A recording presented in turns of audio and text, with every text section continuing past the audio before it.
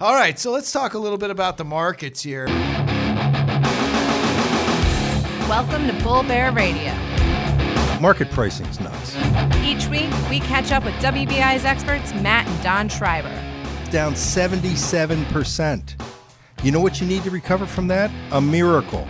WBI brings you wealth-building market insights.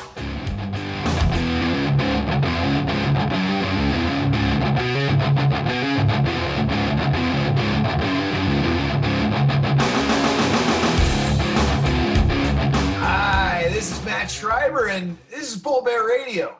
We're recording using Zoom today, so, the audio quality may not be the best ever, but we are going to bring you an action-packed episode here.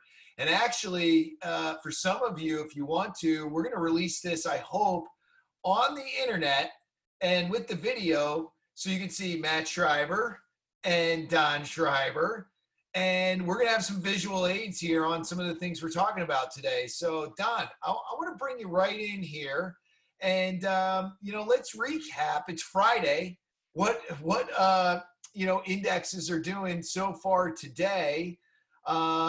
Give me a moment here. Let's talk about the markets, man. Matt, today's the first day of May, and some people talk about selling May and go away. We've got the Dow Industrials down about 685 points at the moment, or about just under 3%. The S&P's down 3%. The NASDAQ index is down 3.3%, and the smaller company index, the Russell 2000 is down in the mid-4s. So, today is not a great day in the markets for the first day of May. So, April was a great month. So we had a nice rally, a nice rebound here, right? Probably one of the best months ever. Probably on the back of unprecedented Federal Reserve stimulus, massive government programs here and such. But, the markets are pretty fully valued. I'm seeing a forward PE of 19 for the S&P. I think trailing's in the 23 neighborhood at the moment. So, wouldn't you say that's a pretty healthy valuation level given what's going on with this crisis at the moment? My personal opinion is that the pricing in the market defies logic. I've been doing this for almost 40 years, managing money for folks. And, there's typically a good, strong relationship between earnings, corporate fundamentals, and the price at which stocks trade. But for the last 5 years or so, the Fed has really been manipulating the market with monetary policy and their Fed speak to essentially keep the markets in a very positive trend, keep consumers engaged, keep consumers spending so that we have GDP growth. And I think that their most recent effort to try to offset the economic damage that the coronavirus is, and the shutdown have essentially foisted on America and the rest of the world is, causing market prices to be insanely different than what they should have been. I mean, the Fed has increased their balance sheet. They've doubled their balance sheet in the last month or so to try to increase the amount of capital that's in the system to offset some of the economic damage that we've seen. And so, one of the things that I think we need to do is we need to kind of gain some perspective on where we are. We can see that the continuing jobless claims, and this is through April 17th, which is the most recent information we have here in Bloomberg, shows about 18 million jobs lost. And that is, March and April, 18 million up until the 17th. Since then, we've had another 9 million jobs lost. So about 30 million total now. We're just under 30 million, which is a higher or about the same level as the Great Depression. And we expect that there'll be some more job losses during the month of May for sure. So it's kind of crazy, that one of the things that pushed the market higher that the Fed has been selling to the public is we had this very low unemployment, which indicated the economy was in pretty good shape. In fact, the economy was doing okay. We had about a 2% growth rate. We can see here from this chart, which is the Atlanta Fed GDP Now forecast, and we can see that GDP has collapsed 16% in the last couple of months.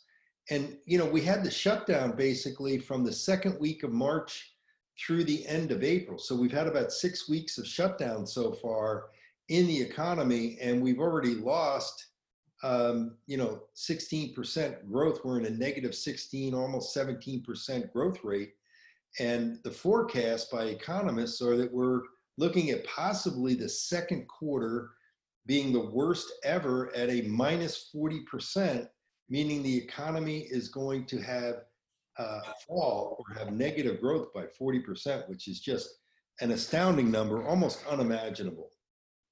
So, let's switch gears quick. We're trying to pack a lot into a short episode here today because we really want to get a lot of information out to folks. We just had our last podcast hit, a couple of days ago on iTunes. This one will hit iTunes again very, very soon.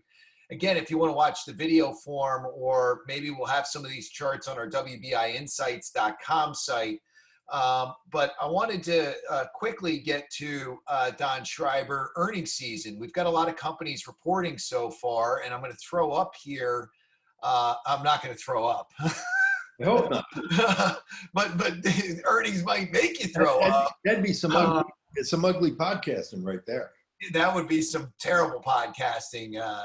And actually, it might be so gross that you get a lot more eyeballs, and it'd be like go viral in a really good way, but bad way quick. So anyway, here's earnings, for the most current earnings season.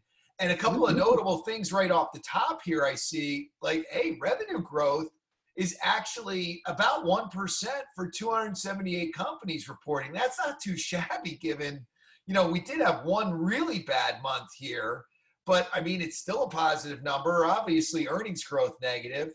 And we have to keep, Matt, we have to keep in mind that the earnings season, we're really reporting on Q1 earnings, the first quarter, and the first quarter goes through 3/31. So January and February were good. January and February were not, heavily impacted by the coronavirus. As I said, in March, we only had 2 weeks where we were shut down, fairly well nationally by the coronavirus. And that really had a pretty big impact, not only on the economy, but on corporate earnings and revenue. But it was only 2 weeks. So what we're going to review here, folks have to keep in mind, is really got only 2 weeks of COVID-19 impact. Yeah, so, your materials, industrials, and energy where you're really the hardest hit. And obviously with commodity prices taking such a substantial hit, no shocker there. But you do see healthcare, had some really nice sales growth. Consumer staples with some of the hoarding in the last couple of weeks and such probably helped those companies out a bit. Consumer discretionary, you'll see, earnings weren't so good, a negative 15, and some sales growth from a revenue perspective, which is a little bit shocking, given that the last 2 weeks probably were impacted significantly. I would extrapolate here, though, that the forward coming quarter here for consumer discretionary is going to be a disaster. Wouldn't you say? I would. One of the things that's just astounding to me, again, historically, is we've got the worst performing sector in the S&P 500 was financials from an earnings standpoint, down 41%. Year over year quarter. And I mean, that's a huge decline. And for the last 2 weeks of April, financials were rallying very strongly. So, this complete disconnect is the thing that surprises me between actually what the fundamentals are telling us about different stocks and sectors, and how the economy is doing and how prices are reacting. There seems to be, you know, a little bit of insanity going on in terms of pricing in the marketplace versus what the reality is. And, you know, it's days like today in the market where we see, you know, the market's down 2 or 3%, where, you know, you think maybe, you know, investors are waking up to the reality of the damage that's being caused by, you know, this pandemic crisis. Yeah, you know, so we'll talk a little bit more about market prices and what we think is going to happen. And part of that right here is top, you've got average sales growth for next quarter, right? For Q2 earnings coming up, looking like it's going to be a drop by forecast estimates of 10% here year on year, which is going to be a pretty dramatic drop. Those earnings are going to come out kind of like July 1 in the middle of summer. So we have sell in May, walk away. We could have Q2 earnings come out really bad at the beginning of summer on light volume. But then, you know, if things look bleak, Q3 comes out really in October, when you always typically have this inflection point for the markets. You know, where do you think we have the most substantial risk here to a really large sell-off? Do you think it's in the short term? Could the Fed continue to step in, provide liquidity, maybe make this not so bad, but come fall, if things are still looking bleak, maybe the virus comes back around and such? Is that where we might test lows? What's your opinion there, Don? Well, I think that, you know, the Fed and the U.S. government have, you know, done everything. They threw the kitchen sink, and they threw, you know, everything that they've had so far at this. We can see that the Federal Reserve balance sheet was at about in September of last year, before they started expanding the balance sheet, under $4 trillion. And now we're at 6.65. That's through the end of April. So we've gone for almost a double in the Fed's balance sheet. And you got to ask yourself, you know, when does this stop and how does it affect the economy going forward? It's a really, you know, kind of a scary prospect, especially along with the fiscal stimulus. We now have a budget deficit that's forecast at somewhere between 23 and 25 trillion for this year. We could end the year with a budget deficit that is swelled to the point of almost 30 trillion. And again, those are big changes to ignore, and the market may ignore those. It may ignore those things. One thing that we see, Matt put up on the chart here, is that when the Fed has expanded their balance sheet and provided more liquidity and backstop for the economy, the S&P has moved higher right along with the extra capital that's deployed in the system. So, you know, this is a market where you, one of the things that folks talk about in the market, one of the things that you don't do is you don't fight the Fed, and you certainly don't want to fight the Fed here. And so if the Fed and the US government do provide more monetary and fiscal stimulus support, I expect the market to ignore some of this pretty bad, historically significant and terrible numbers that we're going to expect in Q2. I would expect the Fed and the US government to come out with additional stimulus. The Fed, bad news. Yep, to prevent the bad news from causing a huge market sell-off. Yep. You know, I still think we're going to get a market sell-off in the next few months. But they'll come with more liquidity, more packages to try and soften that blow and not have a complete meltdown. You bet. As we saw, you know, in the 2 weeks from March 9th through that 2 weeks where we had the fastest sell-off in history, indexes were down around 30 or 30+%. S&P and S&P was about 35. Your other indexes were down about 45 on small and mid cap. So, I mean, we had this huge sell-off, and then the Fed came in and basically stepped on that sell-off, came out with a package QE to infinity, let the markets know in no uncertain terms that, the Fed backstop was not only in place, but they were going to do whatever they had to prevent the economy and the markets from cratering. And we've seen that the market rallied from that point on for the last month or so. And we've gotten back quite a bit of what was lost there in that down 35. I think the S&P's only down about 15% now, year to date, instead of being down 35. So there's been quite a rally back. I would expect the same thing to happen sometime within the next couple of months, where the bad news is pretty overwhelming to investors, and the Fed's going to come out, and I would expect the balance sheet that's now at 6.7 trillion to expand about $10 trillion, and that we get another $2 to $3 trillion of fiscal stimulus on top of the couple $1 trillion that we've already seen. And that may be enough to, get the markets back in rally mode. To finish the year.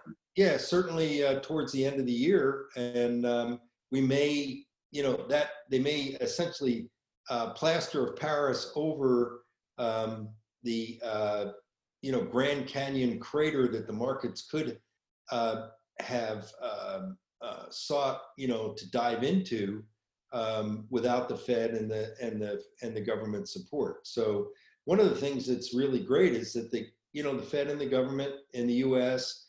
has really moved very quickly to try to do anything that they can to support the economy and the markets.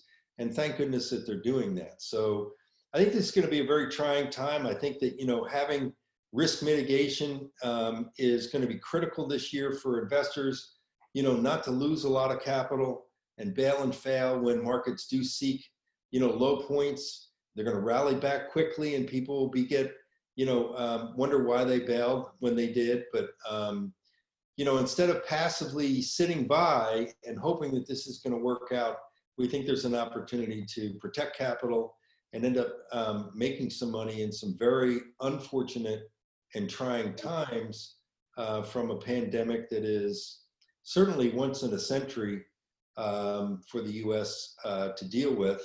And we can, we think that there could be some good movement. Now, I think the economy is going to have its fits and starts over the next couple of years to get kind back. Of like a W-shaped economy. Yeah. There could be. And recovery.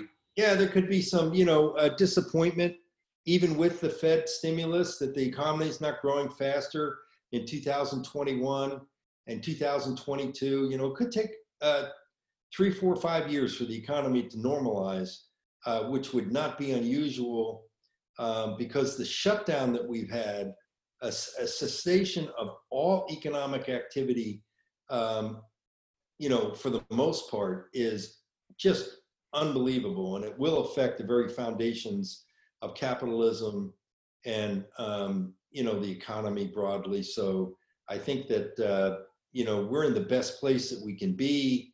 I do think that it would be smart, as an example, after the big rally that we've had, if investors are worried about the future, they take a little chips off the table and they wait and see what May has to bring here.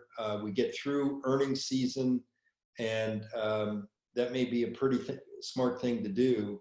There is an opportunity always to buy low and sell high, as long as you didn't lose capital on the way to buy low. So that's what we believe to be important. And so, this is historically interesting times. It's tough to know which way the market's going to go on any given day or over a few days. And, this is one of those times where we think you have to be nimble and quick. It pays to have a professional money manager helping you. While everybody hopes for the best, you've got to protect your capital from, the worst that could happen, because that's, at the end of the day, much more important than chasing return. All right. Well, hey, I think, that's what we've got for Bull Bear Radio today. Don, thanks for your thoughts. We'll see you next time. Thanks. Past performance does not guarantee future results. The views presented are those of the podcast participants and should not be construed as investment advice. Podcast participants or clients of WBI may own stocks discussed in this recording. All economic and performance information is historical and not indicative of future results. This is not an offer to buy or sell any security. No security or strategy, including those referred to directly or indirectly, is suitable for all accounts or profitable all of the time, and there is always the possibility of loss. You should not assume that any discussion or information provided here serves as a substitute for personalized investment advice from WBI or any other investment professional. If you have questions regarding the applicability of specific issues discussed to your individual situation, please consult with WBI or your chosen professional advisor. This information is compiled from sources believed to be reliable. Accuracy cannot be guaranteed. WBI's advisory operations, services, and fees are in the Form ADV, available upon request. You are not permitted to publish, transmit, or otherwise reproduce this information in whole or in part in any format to any third party without the express written consent of WBI Investments, Inc.